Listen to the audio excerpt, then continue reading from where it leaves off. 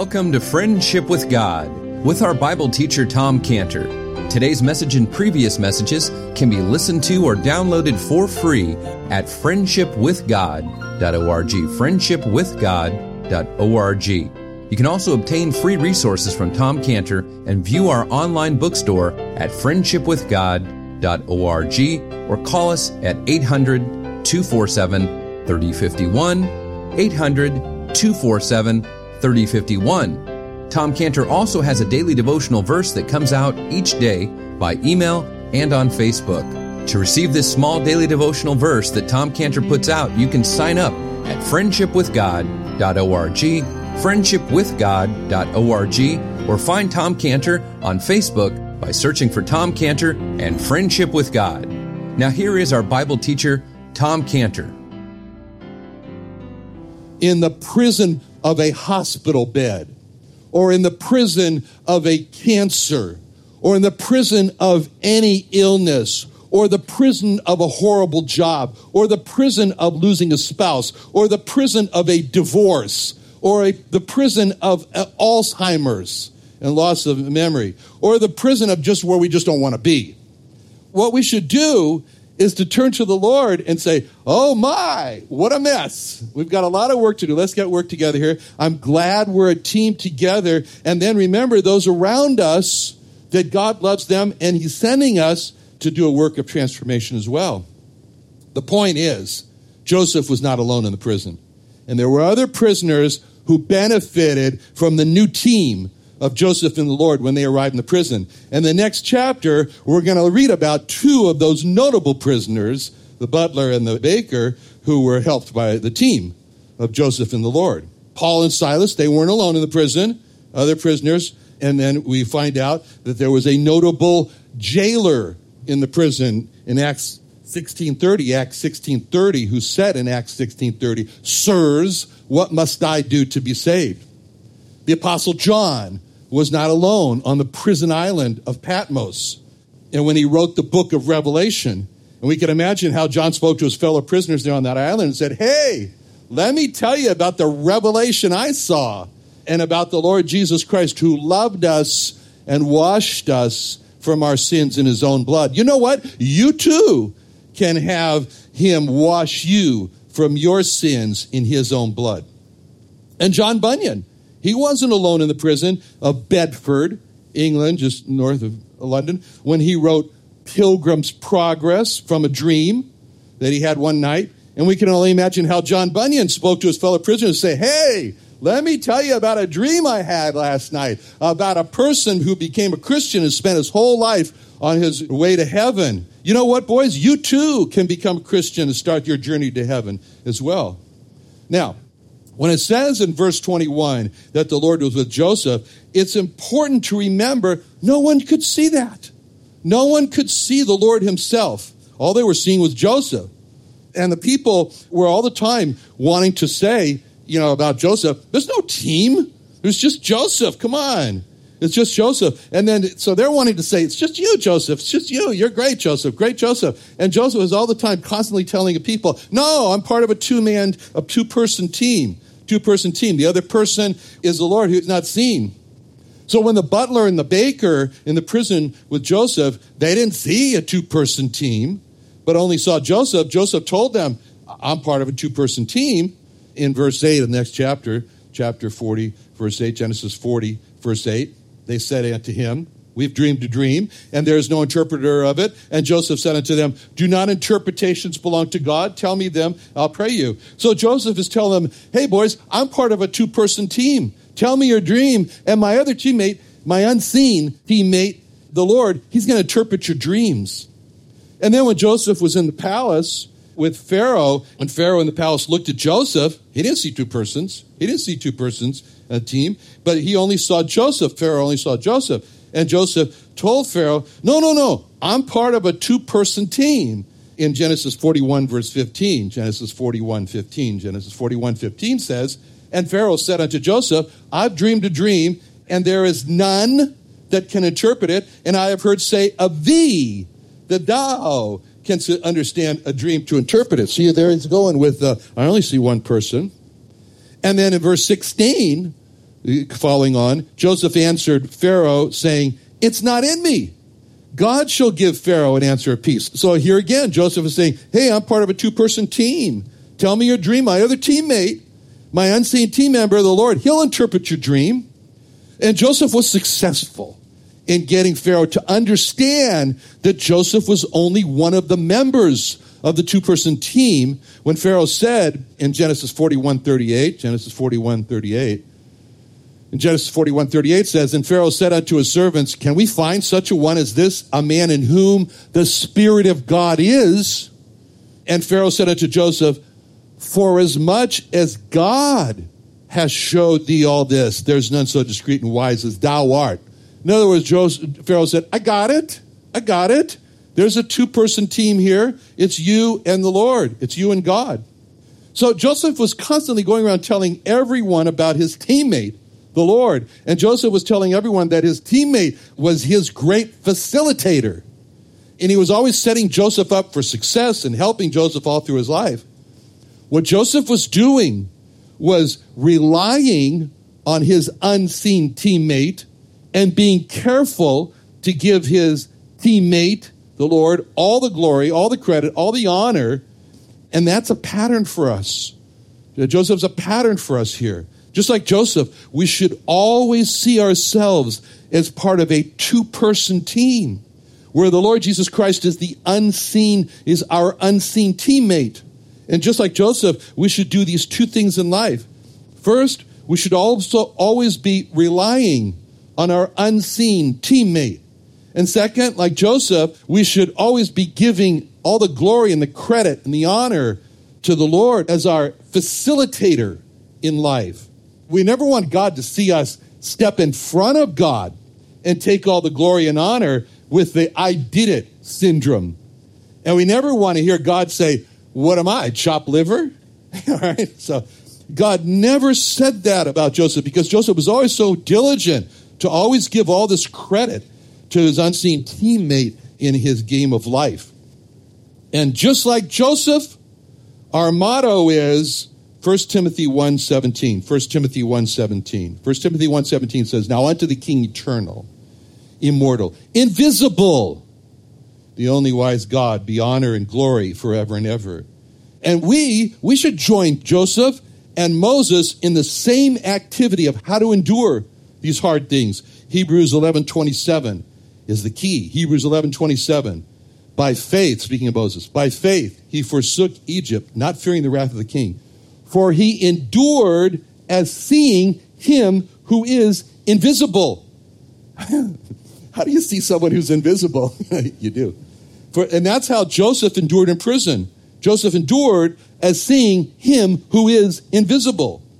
And that's how a Christian endures cancer and any illness and a horrible job and losing a spouse and divorce and Alzheimer's and whatever hardship. Just like Joseph, there's one universal way to endure all these things. It's the Hebrews 11:27 way. He endured as seeing him who is invisible. Now, when you read how verse 21 comes right on the heels of verse 20, he was there in the prison, but the Lord was with Joseph, you really get the impression that, he was there in the prison, but the Lord was there. You really get the impression that the Lord was excited to be wherever Joseph went. Verse 20 and 21, when you read those like that, it's like the Lord is saying, Joseph was there in prison. Okay, then I'll be with Joseph in prison, the Lord is saying. Verse 21 is not like the Lord saying, verse 21 is not like the Lord saying, oh no, prison? Where are you going now? What have you gotten yourself into now? Oh, I've got to go to prison now? What a drag. The Lord's not saying that. It's more like the Lord is saying, prison? Great. That's going to be exciting. Oh, we're going to have such an adventure in prison. Let's go. See, verse 21 shows us how the Lord takes very, very seriously this word, we. That's a very serious word with the Lord. We, with himself and Joseph. And if Joseph, sometimes when I'm describing this, I keep saying that we are going to do that. We're going to, and say, what do you mean we? Okay, well, but anyway, because they can't see. But okay. But Joseph was going to prison. If Joseph was going to go to prison, then the Lord said, we are going to prison together, and it's going to be a great time for us in prison. And the same's true for us. He takes the word we in our lives very seriously. And the Lord says to us, if we're going into some adversity, it's going to be a great adventure together. See, the concept of we in verses 20 and 21 is so strong that as if the Lord is saying, okay, where are we going now together? I'm ready to go. It'll be great. It'll be exciting. It'll be an adventure together. Let's go. And as if the Lord is saying to us, are we going to prison? That's great. Can't wait for all the adventures going to happen with our two-person team as we go to prison together. So that's the concept that we need to embrace in our lives when we're heading into what looks like a terrible situation. It's not the Lord skidding his heels and saying to us, oh, you got yourself into another mess? Oh, pal, I don't think for a moment that I'm going to go with you into that. That's your trouble. That's not what's happening. Just the opposite. The Lord is so committed to us that with this I'm ready spirit, it'll be good. Let's go. We're going to have a great adventure. And this is all behind the Hebrews 13:5. Hebrews 13:5, when it says what the Lord said, Hebrews 13:5, he had said, I will never leave thee nor forsake thee. It's not a statement of reluctance from the Lord, where the Lord's saying, I guess I got to go. I sure wish you would stop dragging me into these messes. But it's a statement of eagerness on God's part, where the Lord's saying, okay, it's going to be great, let's go. And this concept of eagerness from the Lord to be with us as a two-person team that we're seeing here in verses 20 and 21, it transforms for us a dismal situation into an exciting situation. It changes the mundane into something fabulous. It transforms life from sitting on death row, just trying to stay as comfortable as possible until death comes and then we get to go to heaven, into a life of excitement and seeing the wonderful adventures of a life of we is a two-person team together with God. When we grasp this concept of we and the two-person team of life, it makes it so that we don't feel alone. We never feel alone. This last week I went on a one-day vacation. I flew to Salt Lake City at 6 a.m. and then flew back home at 10 p.m. at night for my one day of skiing. I'm not in the hospital. And whenever I go on vacation alone, I love that because I always say, you know what this is? This is a fantastic father-son retreat. That's what it is. It's an opportunity for me to strengthen my relationship with my Heavenly Father and see what we're going to do together on this trip as a two-person team. Sure enough, my Uber driver was Jewish, and I was able to bring her the gospel. Yeah. And someone asked me, she says, well, did you bring a date with you? I said, a date? I said, no, I didn't want the Lord to say to me, who's she? I thought this was going to be a father-son retreat. Just you and I together. Okay, never mind. All right, so this is the whole concept behind one word in the first verse in the book of Acts. In the first verse in the book of Acts, it says, maybe you think this is a boring thing. Maybe this is not going to be a verse that you're going to say, well, I got to memorize that. But it just says, the former treatise have I made, O Theophilus, of all that Jesus began both to do and to teach. What is this? This is the apostle Luke, who wrote the Gospel of Luke, which was the historical account of what Jesus did and taught. And now the same apostle Luke is writing his second book called the book of Acts. And Luke is tying in his second book, Acts, with his first book, Gospel of Luke. And he says about his first book, the Gospel of Luke, he calls that the former treatise which I have made. And he describes it of all that Jesus began to do and teach. In other words, Luke is saying there that the Gospel of Luke was just what Jesus began to do and teach. And that's the most important word in that verse, that first verse in the book of Acts. It's the word began. Because the reason the word began is used is because when the Lord Jesus was on earth, he just began to do and teach. He didn't finish. He's not finished yet. And in the Gospels, the Lord Jesus began to do and to teach, but now the Lord Jesus continues to do and to teach, but as two-person team of you and the Lord Jesus, of me and the Lord Jesus. And the book of Acts is an account of what the Lord Jesus continued to do at that time, to do and to teach. And the two-person team of Paul and the Lord, and the two-person team of Peter and the Lord, and the two-person team of James and the Lord. And now we have our own personal book of Acts. And it's being written now of what the Lord Jesus continues to do and teach with the two-person team of you and the Lord, and the two-person team of me and the Lord. That's why, no matter what adverse situations we find ourselves in, we should look around to find others and then talk to our unseen teammate and ask him, oh my, what a mess. Lord, what are we going to do together as a continuation of what you began to do and to teach? It reminds me when I was at UCSD Cancer Center, and I remember being in the lobby of the radiation therapy unit there. A joyful experience of getting radiation. And there was a man, I can still see him in my mind, he lost his wife to cancer. And he had cancer on his face, and a whole half of his face was bandaged up as he was getting these high doses of radiation on his face, trying to stop the cancer. And what he was doing, he was alone. He didn't have a spouse anymore. He was just walking silently from patient to patient, and then he would leave a gospel tract on the tables next to the patient. Didn't say a word, just left a gospel tract. That man was not letting the loss of his spouse to cancer knock him down. That man was not letting his own cancer on his face knock him down. That man had just said to the Lord, okay, Lord, here we are together at the UCSD Cancer Center. What can we do together? This is going to be an exciting adventure of us continuing to do and to teach what you began in the Gospels. Let's go. That's the transformation of a dismal life into a life of adventure with God, a great life with God. And for Joseph, it meant that the prison was now turned into a palace with God. Now, let's look at the end of verse 20 from a different perspective.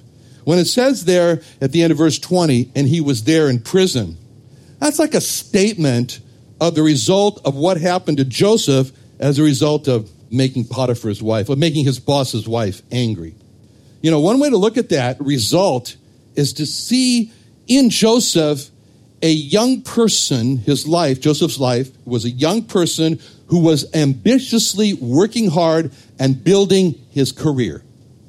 And Joseph had everything going for him in his bright career. He had advanced his career from a common slave in Egypt right up the ladder to a position of top management over the household of a very powerful and influential man in Egypt. And Joseph, in his career, was learning, and he was being creative, and he was seeing his ideas come into realization.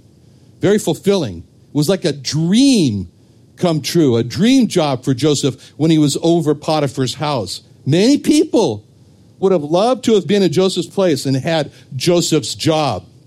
And who knows where Joseph would have gone from there. His career path was bright. It was open. And the past was now fallen behind him. It was only a faint memory of his brothers casting him into the into the pit. And then he was a common slave there. And now the future looks great for Joseph as his career is really moving forward. But in a moment, he has to make a quick decision. Should he risk making the boss's wife mad or not? Should he agree with the boss's wife and make a moral compromise and lie with her or not? And in that moment, Joseph said no. And then quickly, Joseph is flung down from where he had climbed up in his career. And from that one decision that Joseph made, Joseph finds himself, in the end of verse 20, he was there in the prison. He was there in the prison. The most important word in that phrase is the word there. That's an important word because it's referring to there. There, that night in the prison, is contrasted with there, where Joseph was in the morning an overseer of Potiphar's house. But Joseph made a decision to not compromise with Potiphar's wife, and instantly Joseph went from there to there. And now Joseph has found himself with his career ruined. And what would the world say? What would the world say to Joseph? The world would say, Joseph, you totally ruined your career. You worked so hard to mount up your career ladder. Now look at you. You're there in the prison. All you had to do was just compromise a little bit, not make the boss's wife angry at you. You could have kept your career, but you threw it all away, all because of your principles, your stupid principles. And were your principles really worth it? Really worth you losing your career? Joseph, you're a fool. Now that's how the world would see Joseph, as a fool. And Joseph would not expect the world to see in him anything else except a fool because of what's written in 1 Corinthians 1:25. 1 Corinthians 1:25. 1 Corinthians 1:25 says, because the foolishness of God is wiser than men, and the weakness of God is stronger than men. And then 1 Corinthians 2:14 says, the natural man receiveth not the things of the Spirit of God. They are foolishness unto him. Neither can he know them because they are spiritually discerned. So what's the answer? What's Joseph's answer to the world's conclusion that you're a fool to having thrown your career away over your principles? The answer is verse 21. But the Lord was with Joseph. God's answer is that Joseph's career is not over yet. It's not over yet. There's still a future in Joseph's career, as we're going to see, as we know. And the Lord Jesus made this promise about these kind of things, these losses, in Luke 18:29. Luke 18:29 says, and he said unto them, verily I say unto you, there is no man that hath left house or parents or brethren or wife or children for the kingdom of God's sake, who shall not receive manifold more in this present time and in the world to come life everlasting.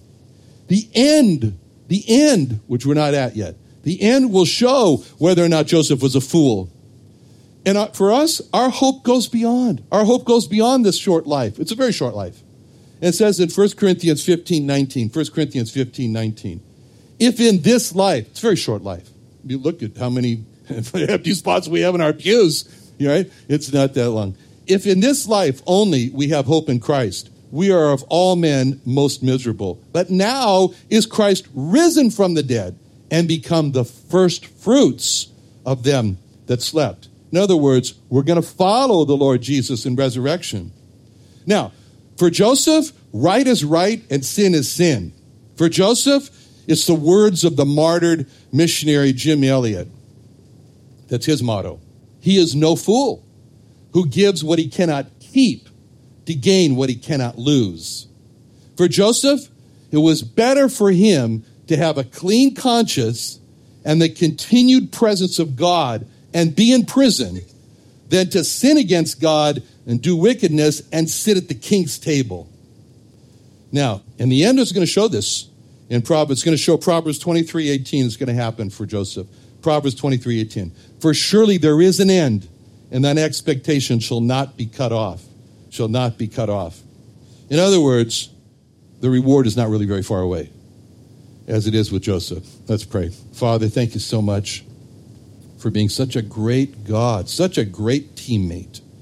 And Lord, help us to honor you, rely on you, and to give credit to you as our teammate in our game of life. In Jesus' name, amen.